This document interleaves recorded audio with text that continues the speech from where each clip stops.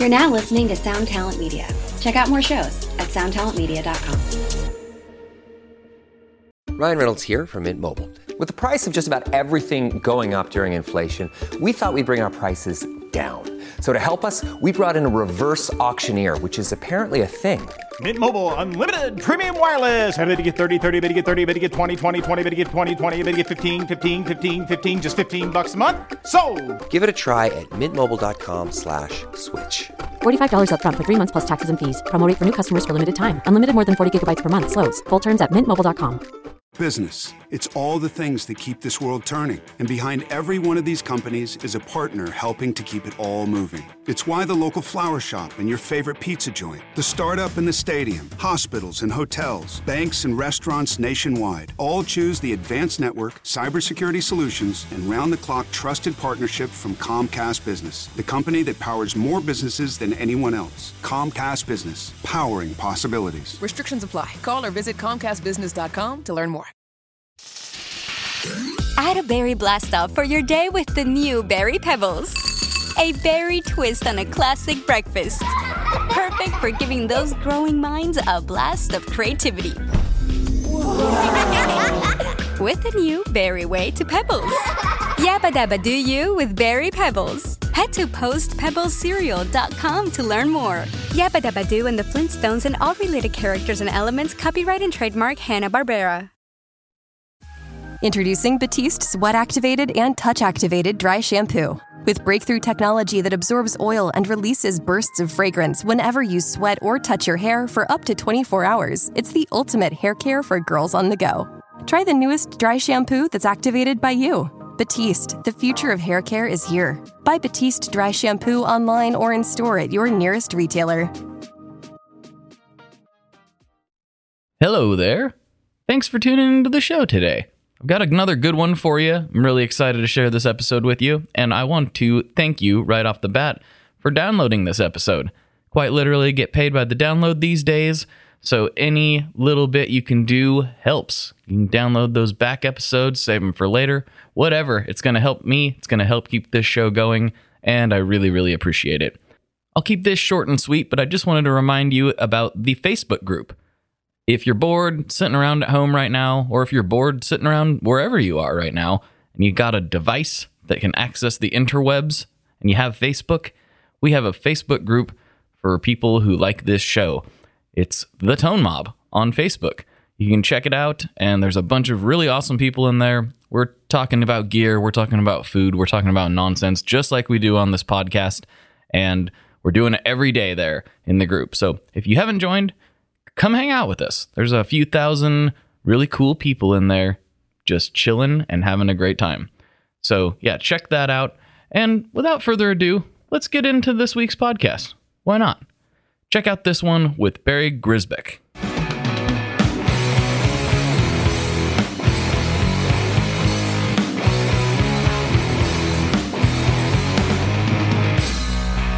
Hello, everyone. Welcome to another episode of the Tone Mob Podcast, the show about guitar tone and the people behind it. I'm your host, Blake Weiland, and with me today, I have Barry Grzebik from Grez Guitars. How's it going, man? Hey, Blake. Very well, thanks. We finally made it happen. It's been like 9 months in the planning, it seems. Yes. Well, we were originally going to do it in person, but, something happened, and now we're not supposed to see people. It's kind of weird. Yeah. So, I was looking forward to a little long weekend up in Portland and dropping into the shred shed and hanging out, but it just wasn't in the cards. No, but that's okay. We'll do it one of these days. It'll happen. Yeah. We'll get through it. But yeah. So for everyone who's listening, if you've been following along on the social media or in the Facebook group, which I guess is also social media, but Instagram is what I meant by that primarily, you'll have seen me ranting and raving in a good way about Barry's guitars at one point or another.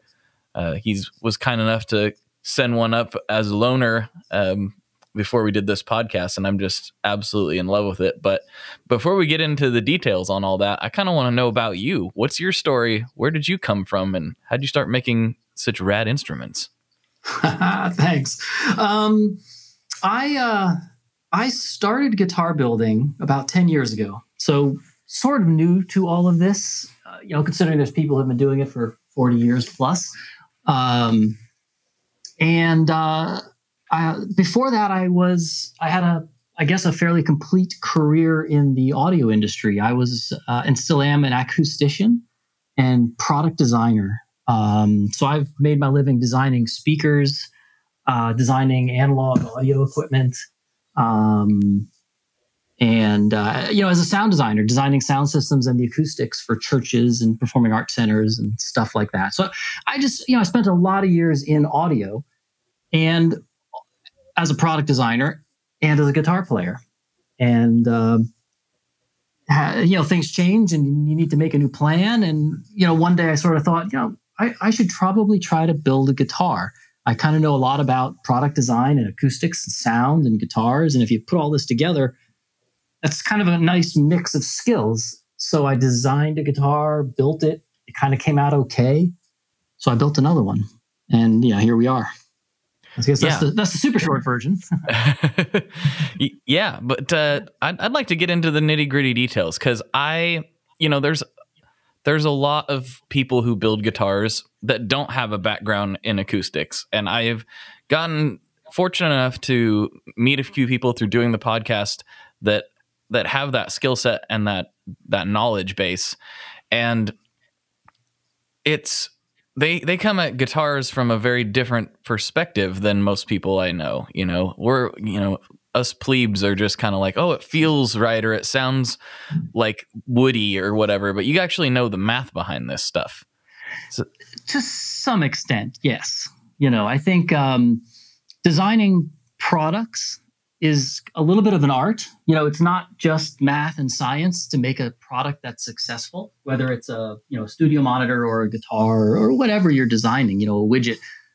You just have to have the technical knowledge and the skills, I guess, but you also have to understand the user and what it's intended to, or how it's intended to be used. And like in the case of a guitar, if you're not a guitar player, how do you know if that neck feels right? Right. Not that there even is a right, because there's so many preferences, but sort of, it's exactly the same in acoustics, believe it or not, in that it's part art and part science. If you look sort of historically at concert halls and how they've been designed and built over hundreds of years and over even just the last 75 years, as people have in theory gotten smarter in the last 75 years, they've built worse and worse concert halls because you get the math people just doing calculations and saying this should work, this should be great, and then you end up making rooms that sound bad because it isn't just science and math. You have to have some empirical knowledge and experience, and so guitars are the same, I think. That's interesting. It does make sense that it would be a combination. I'm really interested in I don't know that much about it, but I'm interested in some of the science behind rooms because the one I'm sitting in right now is kind of a weird room in that things do sound really good out here. I mess with things in the box a little bit, but I really, as long as my mic placement's okay, I really don't have to do a lot of post work when I do demos and things. It's pretty much as raw as it gets. In fact, like when I did the Chase Bliss Dark World demo that I did here, almost, I don't know, a year and a half ago, whenever that thing came out, we just took a Zoom mic in the mid-side position and just stuck it in front of the speaker. And we didn't really think it was going to sound all that good. But when we played it back, it was like, it sounds fine. We cut a little bass out, and I think that has a lot to do with the room. When I gave my dimensions to a friend of mine that is a little more into this stuff, he was like, well, who gave you these dimensions? I was like, my yard. It's just what fit there. and he's like, well, this has really good ratios. And so I was like, I don't even really know what that means. It just sounds good out here. Yeah. And so, some of that is luck. There are a lot of really, really famous and successful recording studios that were just some room that people moved into and started recording, right? So you can just be lucky, but you can also be unlucky. You can have a room that's horrible. It's got all the wrong things going on, the wrong dimensions, the wrong angles. And the other thing is, I suspect you're close micing, right? right? That mic is right up on the grill cloth, more or less. Most of the time, I usually back off. I most of the time I'm close miking, but I usually have a room mic mixed in there as well. Most of the time, I didn't on that particular video. It's just it was capturing, but it was still capturing some of the room because of the mid-side nature of that mic. Yeah, you can get away with a lot though when you're close miking, because you can almost think of it as signal to noise, right? If you have a cardioid mic and it's right up in the face of the amp, it's receiving a lot of information from the amp, and being cardioid or hypercardioid, maybe it's getting less information from the room. So if how good your room is still matters, but it matters to a lesser extent than if it was, let's say, an Omni mic you stuck in front of the guitar cabinet, where it's listening to the cabinet just as much as it is the room. Gotcha.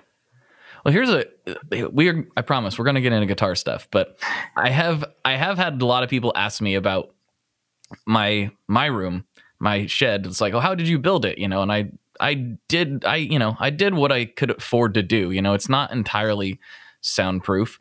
It's but it's as much as I could. I did the whole room within a room thing, but I couldn't afford MLV on the whole, everything, and all that stuff. There is some in it, but not that much. But like, do you have any like just general advice for when somebody is thinking about building a studio or even just a nicer practice space like this? Like, do you have any just kind of high level tips? Yeah, a couple of like random things that come up all the time. I think the first is that there's interior acoustics, what your room sounds like when you're in the room, right? The character and the nature of the reverb. And then there's sound isolation, which is how much sound is getting out or coming in through the structure. And they are fairly independent of each other. And a lot of times people forget that, and they think that, well, I put up some sound absorbing panels on the wall that should keep the sound in. And that doesn't do much for keeping the sound in. That's really about manipulating the interior acoustics. So if we're talking about sound isolation, probably the two biggest points are making sure it's airtight and making sure everything is as massive as possible, which is why you'll see people putting up 2 layers of drywall instead of 1, or 3 layers of drywall. Yeah, I did too. I did too. Yeah.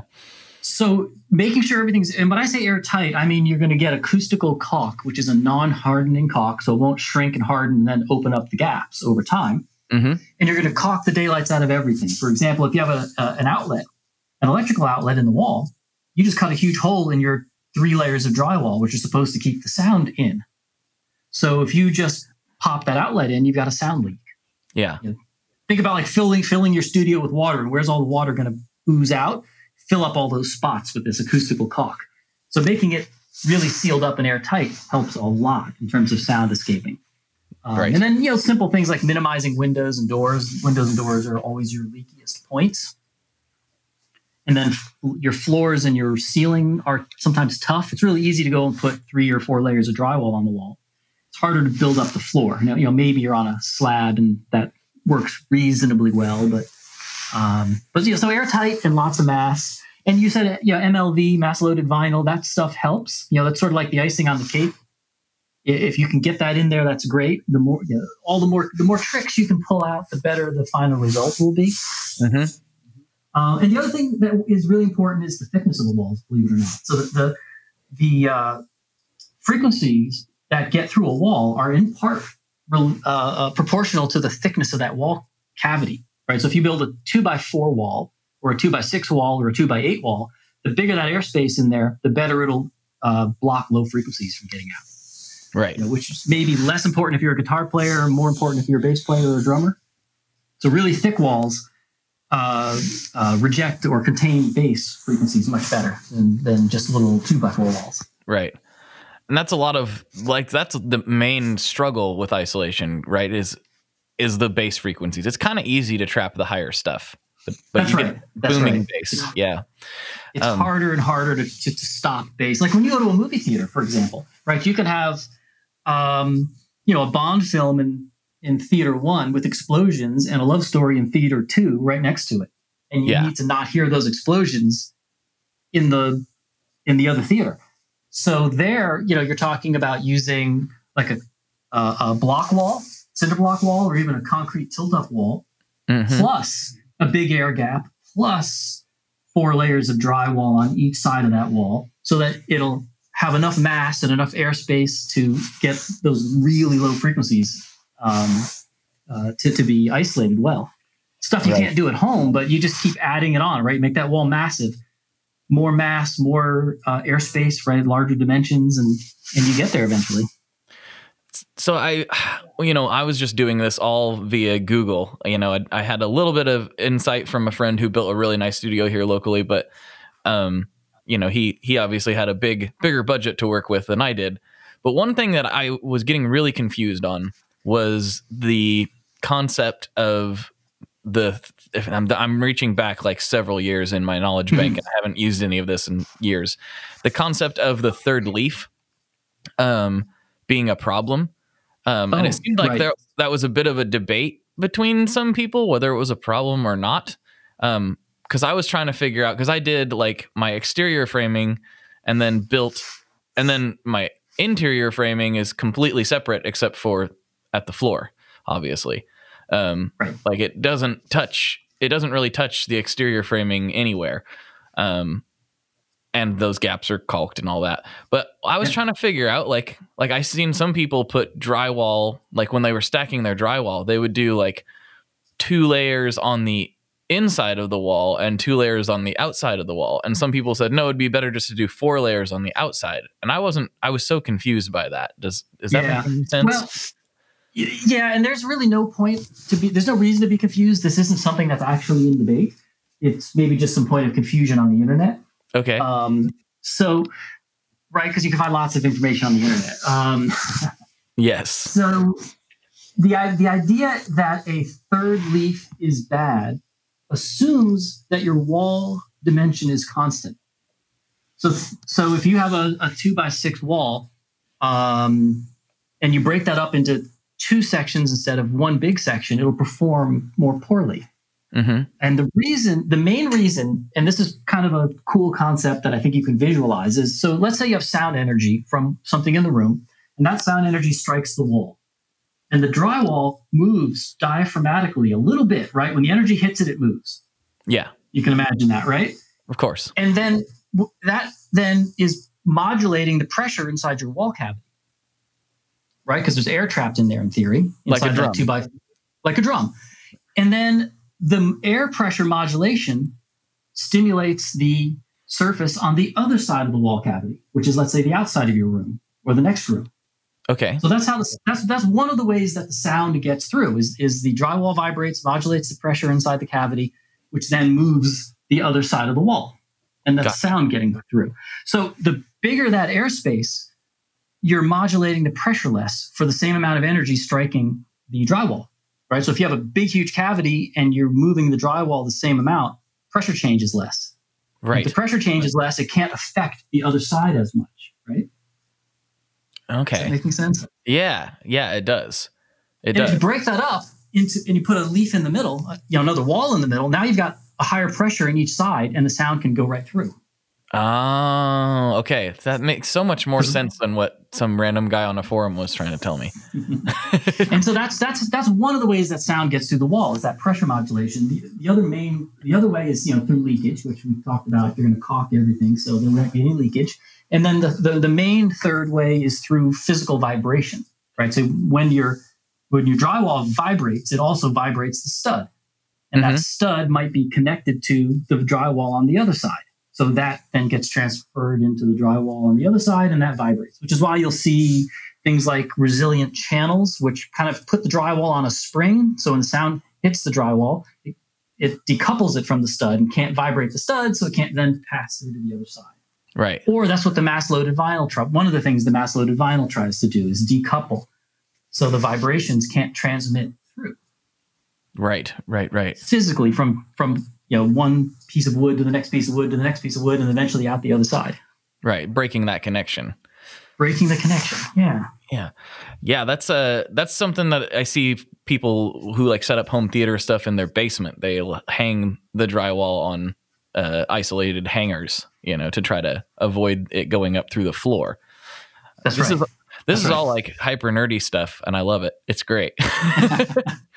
It's just like I don't get to talk about that all that often in the context of this podcast, so it's kind of fun. One other thing, like, you know, that I would tell people if they were trying to do something like this is what I did with my electrical is to avoid having to, you know, buy these special sealed boxes or, you know, lots of acoustic caulk, which I did use cases and cases of caulk on this board. Yeah.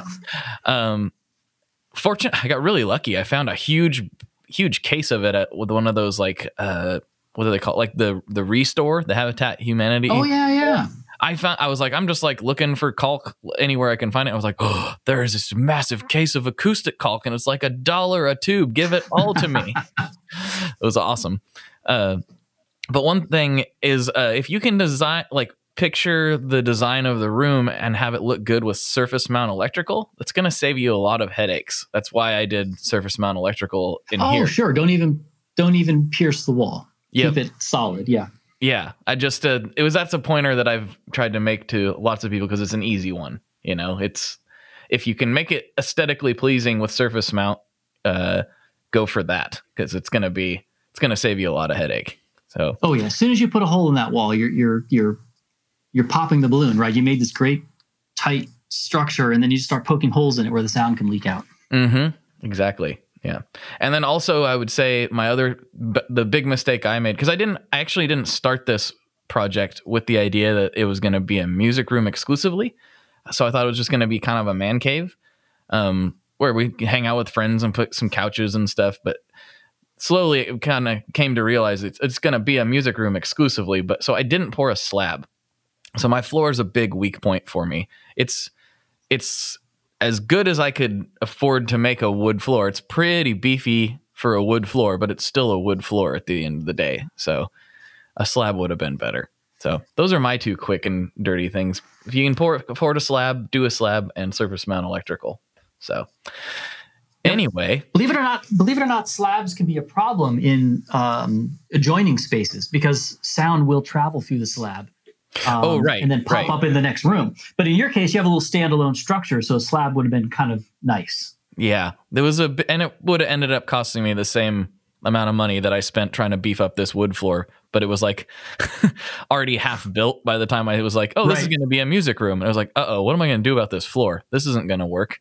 When you start stomping on the floor and it sounds like you're beating on a drum, you're like, oh, well, that's not stiff enough. Yeah, it's pretty massive. I mean, I ended up putting like a 6x12 beam down the center of it, and there's a couple layers of MLV in the floor in between the excellent several layers of floor. So I did as good as I could, but it's still a weak point. It just is. So there always is, though, right? I mean, no matter how cool your studio is, there's always a budget.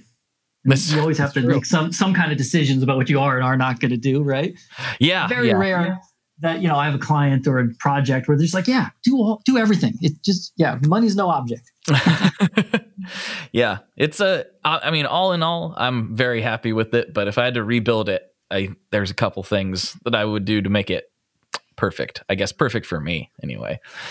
But yeah, guitars and stuff. So that was the building a shred shed portion of the podcast.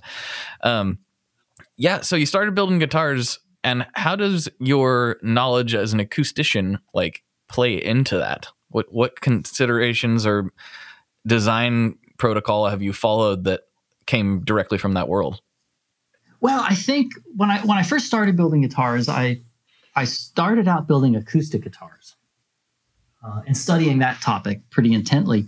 And what I was finding as I was reading about how to build an acoustic guitar and how an acoustic guitar works, all of the principles that the people were talking about in these books were already familiar to me, right? So I kind of just had this giant head start. As a matter of fact, there were instances where I'm reading these books and I'm thinking, wait, that's not right. But all right, I'll let it go, you know?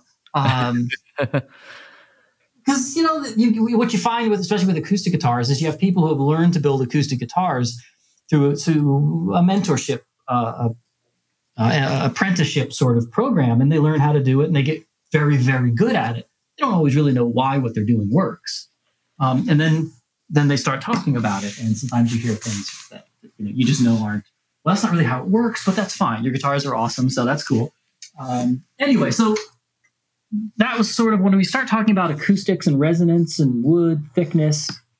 I mean, that's what makes a good acoustic guitar is you want a stiff and light top, and how you adjust the resonance of the top messes or alters the sound of the guitar. And all of this has to do with braces and stiffness and resonance. And it was just all easy, I guess, for me. Not to say I've mastered it. You never really do. But at least from a learning curve standpoint, when I dove into it, I was just sort of like, oh, yeah, this all makes sense. I already know about this stuff because I design speakers for a living. And in a lot of ways, it's the same. You want a speaker cone to be stiff and light, and just all these properties that are paralleling, I guess, or concepts that parallel. Mm-hmm. And then you obviously took some of that acoustic building and translated it into the electric world with like the Mendocino that's here. That's right. I kind of realized that although I do dig acoustic guitars, I didn't really know that many acoustic guitar players. And, I don't know. I just sort of thought, who am I going to sell guitars to, right? Because when you build one guitar, that's like a great personal accomplishment. But, you're not a brand yet. You're just a guy who's built one guitar. And when then you start thinking about, well, hey, how am I going to sell these, right? What am I doing that's unique? And I just sort of felt like there was a hole. I didn't feel like there was a hole in the acoustic guitar market. Like, what am I going to fill? What am I going to do that's super cool and different and unique? And why would somebody buy from me? But I did see what was a hole, or I perceived as a hole, in the electric market in the sort of semi-hollow body world. And the idea is if you take like a big hollow arch top guitar, right? An L5 or an ES175 or a big Gretsch, whatever. And so that's your reference point for an arch top. And then maybe on the other side of the spectrum is your solid body, your Les Paul, your Strat, whatever. And then in the middle is your semi-hollow body, which would be like a 335 or something. Except, and in my opinion, a 335-ish guitar is nowhere near the middle. It's way closer to a Les Paul. In fact, there's lots of recordings where it's hard to say, is that a Les Paul or a 335? If you have them back to back and you go back and forth and you play them, you can obviously tell the difference. But I sort of felt like the semi-hollow bodies that were commercially available were way too solid body-like. They weren't in the middle between an arch top and a solid body. And I wanted to make something that actually was in the middle. More acoustic, basically, right? Right. And I think, there's logical reasons that the market did that. You go back into the 60s and, you're looking at giant amps, people playing super reverbs, these giant loud amps on stage, and you needed your guitars to be pretty darn feedback resistant and pretty stiff, which is what leads them to be more Les Paul-like and less 175-like, so that they can hold up on stage feedback-wise. But now with their trends towards smaller amps and lower stage volume, you can actually have a guitar that has a little more resonance and life to it, and it'll still be manageable on stage because you're not playing an 80-watt amp, you're playing a 20-watt amp. Yeah, that's one of the things that is so unique about this guitar to me is, I mean, because of all the reasons we just talked about, I do get to play loud pretty regularly, and it's not the biggest space in the world, so when I'm playing loud, it's, whatever guitar I'm playing will feed back and resonate and all that stuff. What was so surprising to me is how controllable this was for being so, loud and acoustically by, unplugged. Like normally when I have a guitar like that, like a Gretsch or something, it's really difficult to control the feedback. And with this guitar, where when I strum it, it's like sounds loud and I can feel the vibration of the top and everything, but I can control it. And I thought that was a lot of fun, especially for me playing my weird sludgy nonsense that I like to play at high volumes. That I don't know what it is about it that makes it. I mean, I can just like put my hand on it and settle it down when I want it to, or let it go when I don't want it to. Don't want it to ring out like that. But you really nailed it. I think some of that is like like fine tuning how much resonance, right? I sort of feel like in the semi-hollow bodies that existed, the resonance that was chosen for the instrument by the designer for the instrument to have was kind of on the low side. And I just sort of feel like we can let a little more out. Yeah. And it's still, especially because we're playing on slightly smaller amps, not quite as crazy loud. So we can let the body go a little more. So it's not like we're saying it's a hollow body, which, may have its own problems, but it's just taking that semi-hollow body and sliding it a little more towards the middle, right? A little more lively, but not going crazy. It's supposed to be a useful instrument for people. Yeah. Because there's no F-holes in this thing, it's weird that that's just become a standard term, even though they're not always F-holes, but that's just what it is. How thick is the top on it? It's very thin. It's like an acoustic guitar top. So it's about 100, it's just over 1/8 of an inch thick. Let's put it that way. Okay. 130 thousandths roughly. So it's been treated like an acoustic guitar top. So thinned way down, so it's super lively. And then there's actually bracing on the underside, sort of like an acoustic guitar would have, to ensure it has enough structure and to break up the resonance so that you're getting a lot of different frequencies resonating. And so it doesn't just honk at one frequency on you. Can you explain the some general bracing concepts? Because I really know nothing about it. I know that has a huge effect on an acoustic guitar's tone, but I don't know what makes it do one thing and what style of bracing makes it do another thing. I don't know anything about that. Well, yeah, I can give you some general ideas, and it's hard to have a hard and fast. Well, if you do this, this will happen, because there's so many variables. But generally speaking, if you take a piece of wood, usually a spruce or redwood or cedar or something that you're going to make an acoustic guitar top out of, when you get it, it's a thick board. And if you tap on it, it's like kind of like tapping on your desk. It's sort of tight and bright and doesn't really ring the way you want it to. So you start thinning it down until it really starts to vibrate really, really well. And then you put strings on it, and the strings are pulling with something like 170 pounds of force. So this top, which you just thickness down to just the right thickness so it resonates beautifully, then proceeds to get torn off the top of the guitar. Right. Because it can't hold up to basically somebody standing on it, right? So the bracing is primarily there to resist the tension of the strings. And you'll see that what's called bellying. Sometimes if you look at the bridge of an acoustic guitar, just behind the bridge, you can sort of see some deformation of the top where the bridge is pulled up just a little. Right.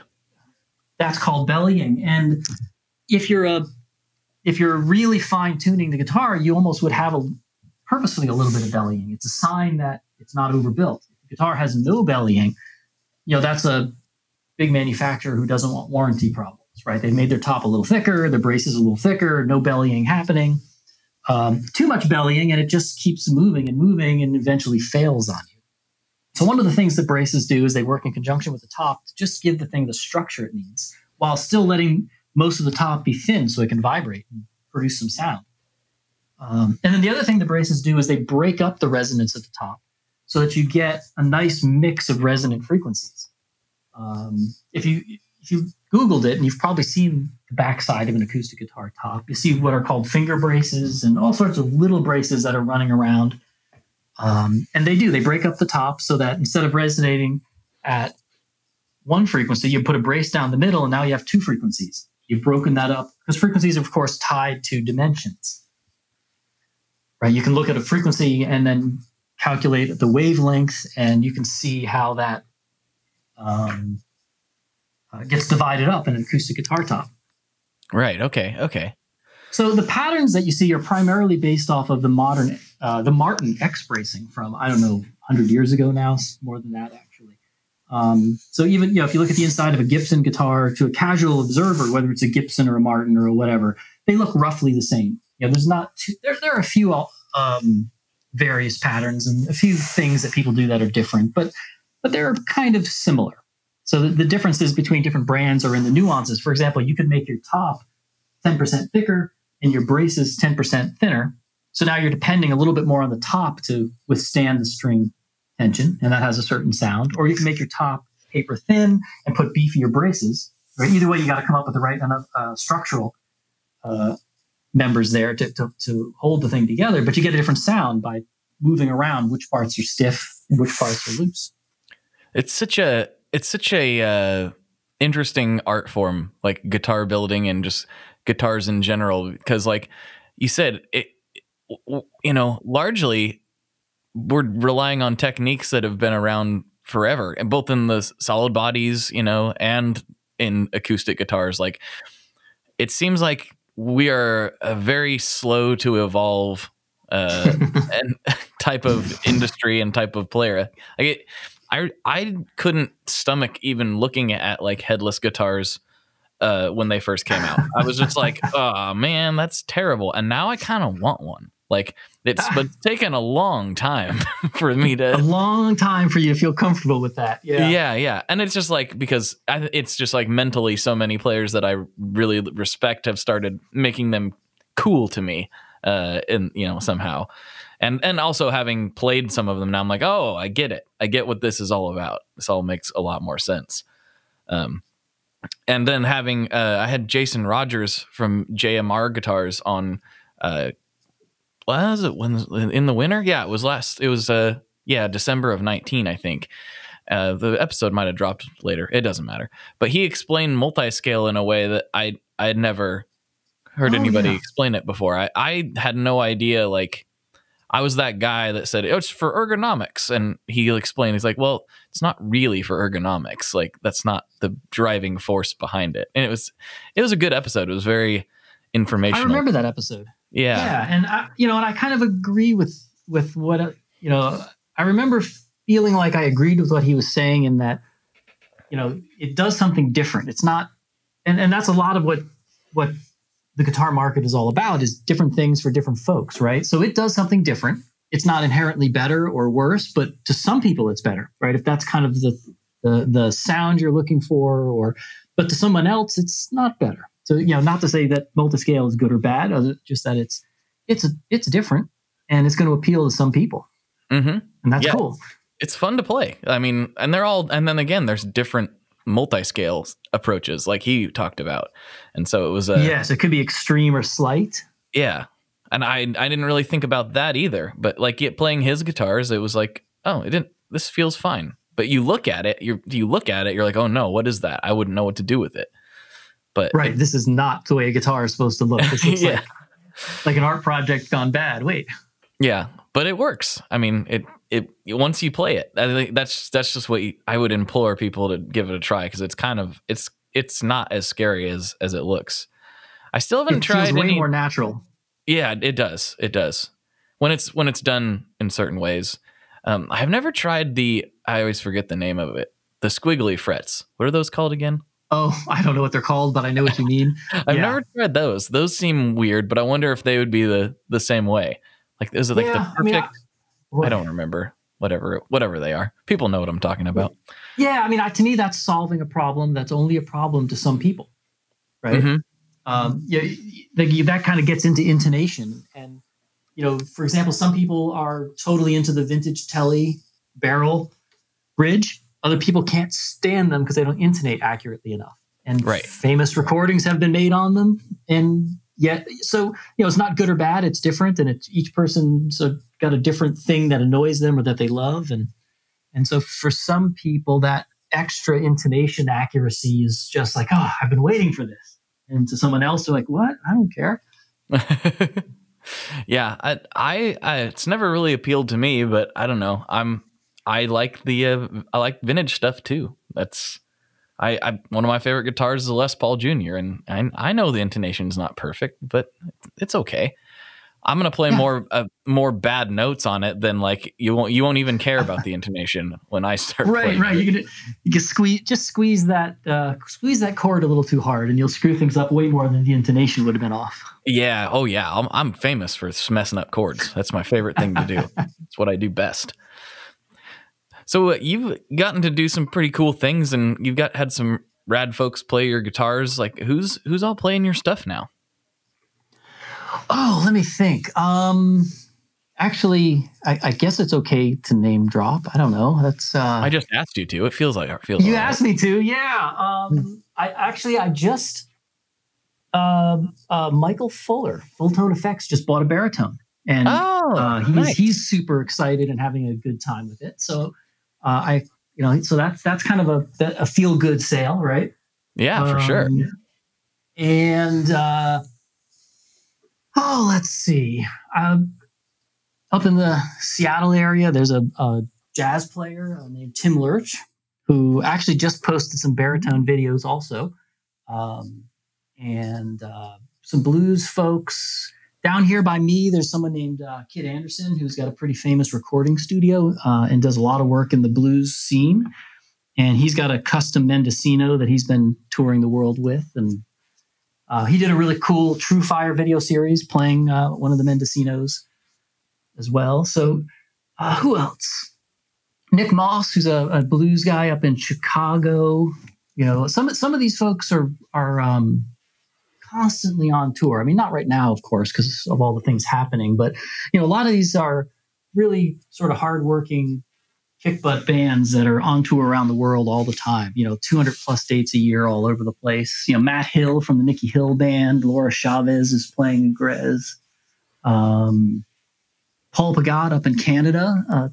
Tommy Harkenrider, a friend of mine down in LA. He's a beast. Paul's a beast. I forgot about him. He's something else. He's got a small 15-inch arch top. Interesting. So fully hollow, but kind of really small and comfortable. Who else am I forgetting? Kenny Breska, who's a pretty well-known Broadway hit musician, plays on a lot of the Jersey Boys and whatever, and those sort of things. Anyway, that's cool. Folks, some folks. Yeah, well, I'm gonna get around to doing some more video stuff here pretty soon, and I don't play anything like any of those people, so look out. And you don't, and that's actually super cool. I'm excited to hear the things that come out of the shred shed. I'm actually looking forward to doing some heavy stuff with it. That's what I've been doing. I've been doing heavy, it's actually been really fun for doing ambient stuff too. But I'm doing I love it with this couple different fuzzes. I'm trying to decide which one I want to use, but I was using it with my just old Russian Big Muff the other night. And I was just, I lost. It was one of those times where you lose track of time. I haven't done that in a while. And it was all of a sudden we've been doing this for 2 hours. Probably better go to bed. Since that's a good sign. After midnight. So that might be it. I don't know. I haven't decided yet, but I want to do some heavy stuff with it because that's one thing I haven't seen. And I think that it actually really excels at it for me. I like baritones with lower output pickups. I think are just a magical combo, and I don't know why that's not been explored more. But I think it sounds good. So anyway, yeah, the baritone market in general, I guess, is small, but that doesn't mean there's still not a lot of potential users out there. But it is a smaller market, and I think a lot of the manufacturers, or I should say, all the manufacturers, I think, have a baritone guitar. But it tends to be the token baritone. Oh yeah, we got one of those. Lots of $5.99 baritones out there because someone gets the itch for a baritone and they don't want to drop big bucks on something handmade by some guy. But they can spend $600 on something they'll use once in a while. So yeah, there's just a lot of, let's just say, less expensive baritones out there. Yeah, I mean, I feel like the market might be coming around a little bit. I think a lot of people, once they get to experience one, it's such a unique sound, having that extra scale length and the availability now to get actually the right string sets for a baritone is a lot better than it ever has been. In the past it was just you just kind of were stuck with whatever off the shelf, and so now you can get custom sets and get it all dialed in. Not to plug my job, but string Joy is the place. But yeah, I started doing artist stuff for them here right before all of the COVID stuff. So in addition to all the other things, but I believed in Scott and the team down there for years. So I'm looking. I got this custom set for my my millimetric baritone. Yeah. And I might give it a try on this thing while I've got it, just for kicks, because I really like it on the millimetric. But this is a little longer scale length. My millimetric's only 27. This is 28 and a half. Is that right? 28 and a half, yeah. And with the tailpiece, it just barely works on standard baritone strings. It does, but you have slightly longer scale length, plus the fact that you need an extra, 3/4 of an inch with the tailpiece versus a stop tail. Mm-hmm. Yeah, it's right at the limit of what some baritone strings will fit on. What made you decide on that scale length? It was partly a practical decision. I was already making the Mendocino, right, which is the standard version, 25 and a half, a straight 25-inch scale length. And from a manufacturing standpoint, I had kind of figured out that if I made it 28 and a half inch scale and attached the neck at the 18th fret, that the pickups and the bridge would basically be in the same spot. So I could use the same body and the same top and basically just drop in a different neck in production. Okay, gotcha. So it wasn't so much like, 28 and a half inch sounds so much better than 27. It was more a little kind of a practical decision. Gotcha. And the fact that it was longer is better anyway, I think, right? I mean, if you're going to go baritone, eke out all of the crazy baritone vibe you can. And, so the longer scale length helps with that. Yeah, the only reason we went with 27 on the millimetric is because that was my first baritone. And, well, it was my first 6-string baritone. And I have a Roni 7-string that is also 27. And at the time I got that, I was like, man, this thing feels like a mile long to me. And I feel like if I go much longer, it's going to feel awkward. So Florian's like, oh, we can do 27. That's fine. And he's like, what does he normally do? I actually have the first baritone he ever made. So I don't know if he didn't have a normal at that point. But he was also like, I think 27 will aesthetically work better on this particular guitar. So we ended up going 27. That's the only real reason we did it. But after getting used to both of those for several years, the adapting to the 28 and a half was no problem. I find that I get used to the 28 and a half super quick. And if I've spent a few days on the baritone, sometimes a regular guitar, it feels like a toy for the first 5 minutes. I'm just like, everything's so small and close together. It's just how cute. Yeah, there was a big difference when I got done playing the Mendocino here recently, and then I strapped on my Les Paul Custom, and it was a lot shorter, but also about 5.5 pounds heavier. I'm just guesstimating. I'm not sure. Yeah, no, probably. What are those normally coming in at for weight? Just out of curiosity. The Mendocino is usually just a touch over 5 pounds. Every once in a while they'll be under 5, but I can't guarantee that, because every piece of wood's a little different. So let's say just a hair over 5, and then the baritones weigh a tiny bit more. So they're usually more like in the 5.5 pound range. Yeah, it feels super light. But I was just like, crazy light. Yeah. It's like deceptive. When you pick it up out of the case, you're like, oh, whoops. Like, did I just get super strong? Like, what's going on right now? And that's a little bit of a throwback to the acoustic guitar thought process, which is when you pick up an acoustic guitar that feels like a boat anchor, that's a bad sign that it's probably not going to be the best sounding acoustic guitar. And you pick up an acoustic guitar and it just floats. It weighs nothing. Those are, it's a pretty good sign that it's lightly built and it's going to be very lively. And so, it's a little bit of the acoustic guitar stuff sneaking in. So, and a little bit of a design goal. I wanted to make a light guitar, just as not that I sell tons of them because of their light, but it doesn't hurt. Right. You never heard anyone say this guitar is too light, I can't play it. But right. True sometimes. So one thing we haven't really got into is your musical influences. Like, what made you get into all this in the first place? Oh, well, I just always have been into music and sound. Like even as a kid, right? Just super into stereos and all of that kind of thing. And always been into sound and in one form or another. And guitar, I've always been into guitar as well, but I'm really a bad guitar player. So I was fortunate early on, let's say when I was in my late teens, to realize that I wasn't going to make any money playing guitar, right? I mean, I might think guitar is awesome, but I'm not, I need to find some other way to make money in and around this music business.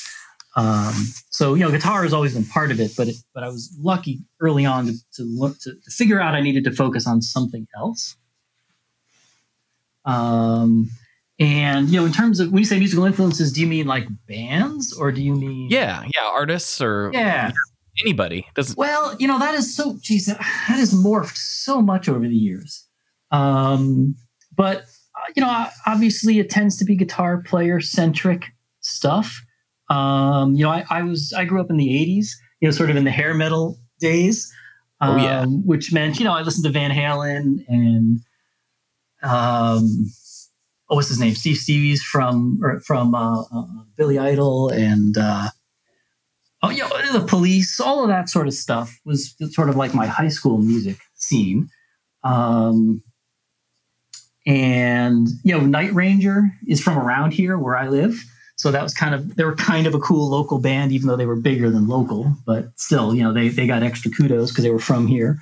Right. And then, how do you Eric Clapton, Stevie Ray Vaughan, all of those sort of guys, how do you not just listen to that and go, oh, that's awesome. And then, to a lesser extent than some musicians might tell you, but it's a similar idea is, you listen to Stevie Ray Vaughan and you think he's awesome, or George Thorogood or something like that. And then eventually you start realizing that they learned this stuff from someone before them. And so that kind of leads you back into looking at old blues, like if you listen to Hound Dog Taylor, it's kind of like listening to George Thorogood. You're like, oh, well, that's obviously where he got his shtick from. And you do the same thing with Stevie Ray Vaughan, right? You can go back and see where so a lot of those old blues artists I think are really cool. But in modern artists, I'm okay with old country. I like that a lot.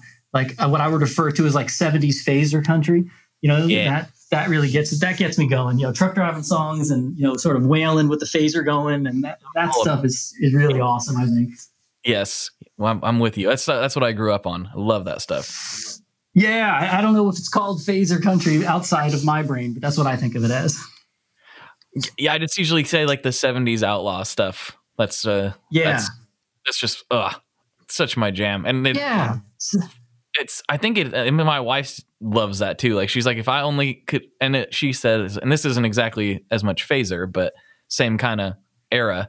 She's like, if I could only had to listen to one person for the rest of my life, it'd be Merle Haggard. I'm like, man, I can't really argue with that. I love Merle. Yeah, that's not a horrible choice. That's all right.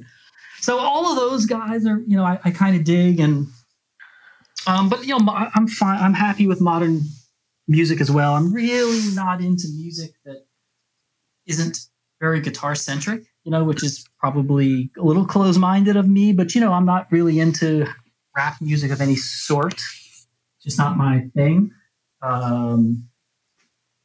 But dance music, electronica music doesn't get me going, but if there's a guitar in it, I'll listen to it. That's kind of a weird thing with me is I don't tend to listen to a lot of electronic stuff either, but then sometimes like the sounds that I make with guitars and the couple bands that I do like, the guitars are so like distorted or processed in some other way that they're like borderline synthesizers anyway. I'm like, why? Right. Yeah. I'm like, what am I doing? Like, why do I like this but not that? That doesn't really make any sense. But I don't know. I guess it is what it is. Like, I think I shared a band called Show Me the Body in the group, and somebody was like, I thought you said you weren't really that into synths. I'm like, I'm not. This is guitars and banjos. Right. It's like, doesn't sound like it at all. It's all ran through a garbage disposal, maybe square waved out. It sounds. I love it though. Whatever. I guess we don't have to explain things, right? Yeah. But it's like sort of synth MIDI guitar. You know, I can see how it's super cool to some people, but just doesn't get me going, and that's fine. You know, nothing negative other than just personal taste, right? Yeah, but it's all gravy. That's why there's different genres. That's why they exist. Well, we are getting down to the last few minutes of the podcast here, and right now would probably be a good time for you to say anything you wanted to say. If you got something you want to get off your chest, if you want to tell people where they can find you, whatever you want to do, this is your moment. Oh, sure. Well, you know, I mean, I'm easy to find. Grez, Grez, Grez Guitars, and you know, come around, poke around, see what's there. It might be your thing, it might not. That's all right, but you know, come check it out. And sort of feel weird trying to sell anything right now, considering so many of my potential customers are completely out of work with the COVID thing. But you know, so go watch here. I guess right now the important thing to me would be to go watch the live streams of your favorite bands and send them some money. That's what I'm doing. There you go. That's a good thing. Since you can't see them live, you would have spent that money on a ticket price anyway. So spend the same money you would have spent, but just send it to them. Yeah, that way. At least buy a T-shirt or something. Like, yeah, exactly. That's good advice. I like that. This music thing is what keeps us all going, and then our favorite musicians are the reasons. Well, like we just talked about, they're the reasons we're here right now talking. Is because we had musicians that impacted us. So go support them, folks. That's good. It's really good. All right. Getting into some of the classic questions. Here we go. What is your favorite Boss pedal? Yeah, I thought about this, and I guess I have to man up and admit that I don't have one. That's okay. Yeah, I don't know. I mean, when I started playing guitar as a teenager, I didn't have any money and I couldn't afford a Boss pedal. I had DoD pedals. And then used ones, right? Secondhand DoD pedals. And then, you know, later on, I did have some dough and I was kind of buying some more boutique-y stuff. And I sort of just skipped the Boss thing. No, you know, not a slight to Boss, but I just somehow don't own any and don't really know. Well, you know, you might want to go revisit some of the gems. They got some... I skipped Boss too for a little bit. When I first really started getting into gear, I didn't really have any pedals, but like the first things I was introduced to were full tone, Wampler stuff, Keeley stuff. Yeah. It's like the first kind of pedals I played. Yeah, I came to enjoy really cheap pedals later on, like the used DODs and things like that. Like right. I love that stuff. I still love it. Yeah, the switches are clunky, but some of them are really cool. And then I came back to Boss later after realizing that like so many pedals that I really liked were trying to do similar things to what Boss was the innovator of. Like they did it first. And so they're definitely worth going back and checking out because I did an episode a long time ago with Matt Knight from Guitar Nerds / Boss, and he is a big Boss nerd and now works for Boss.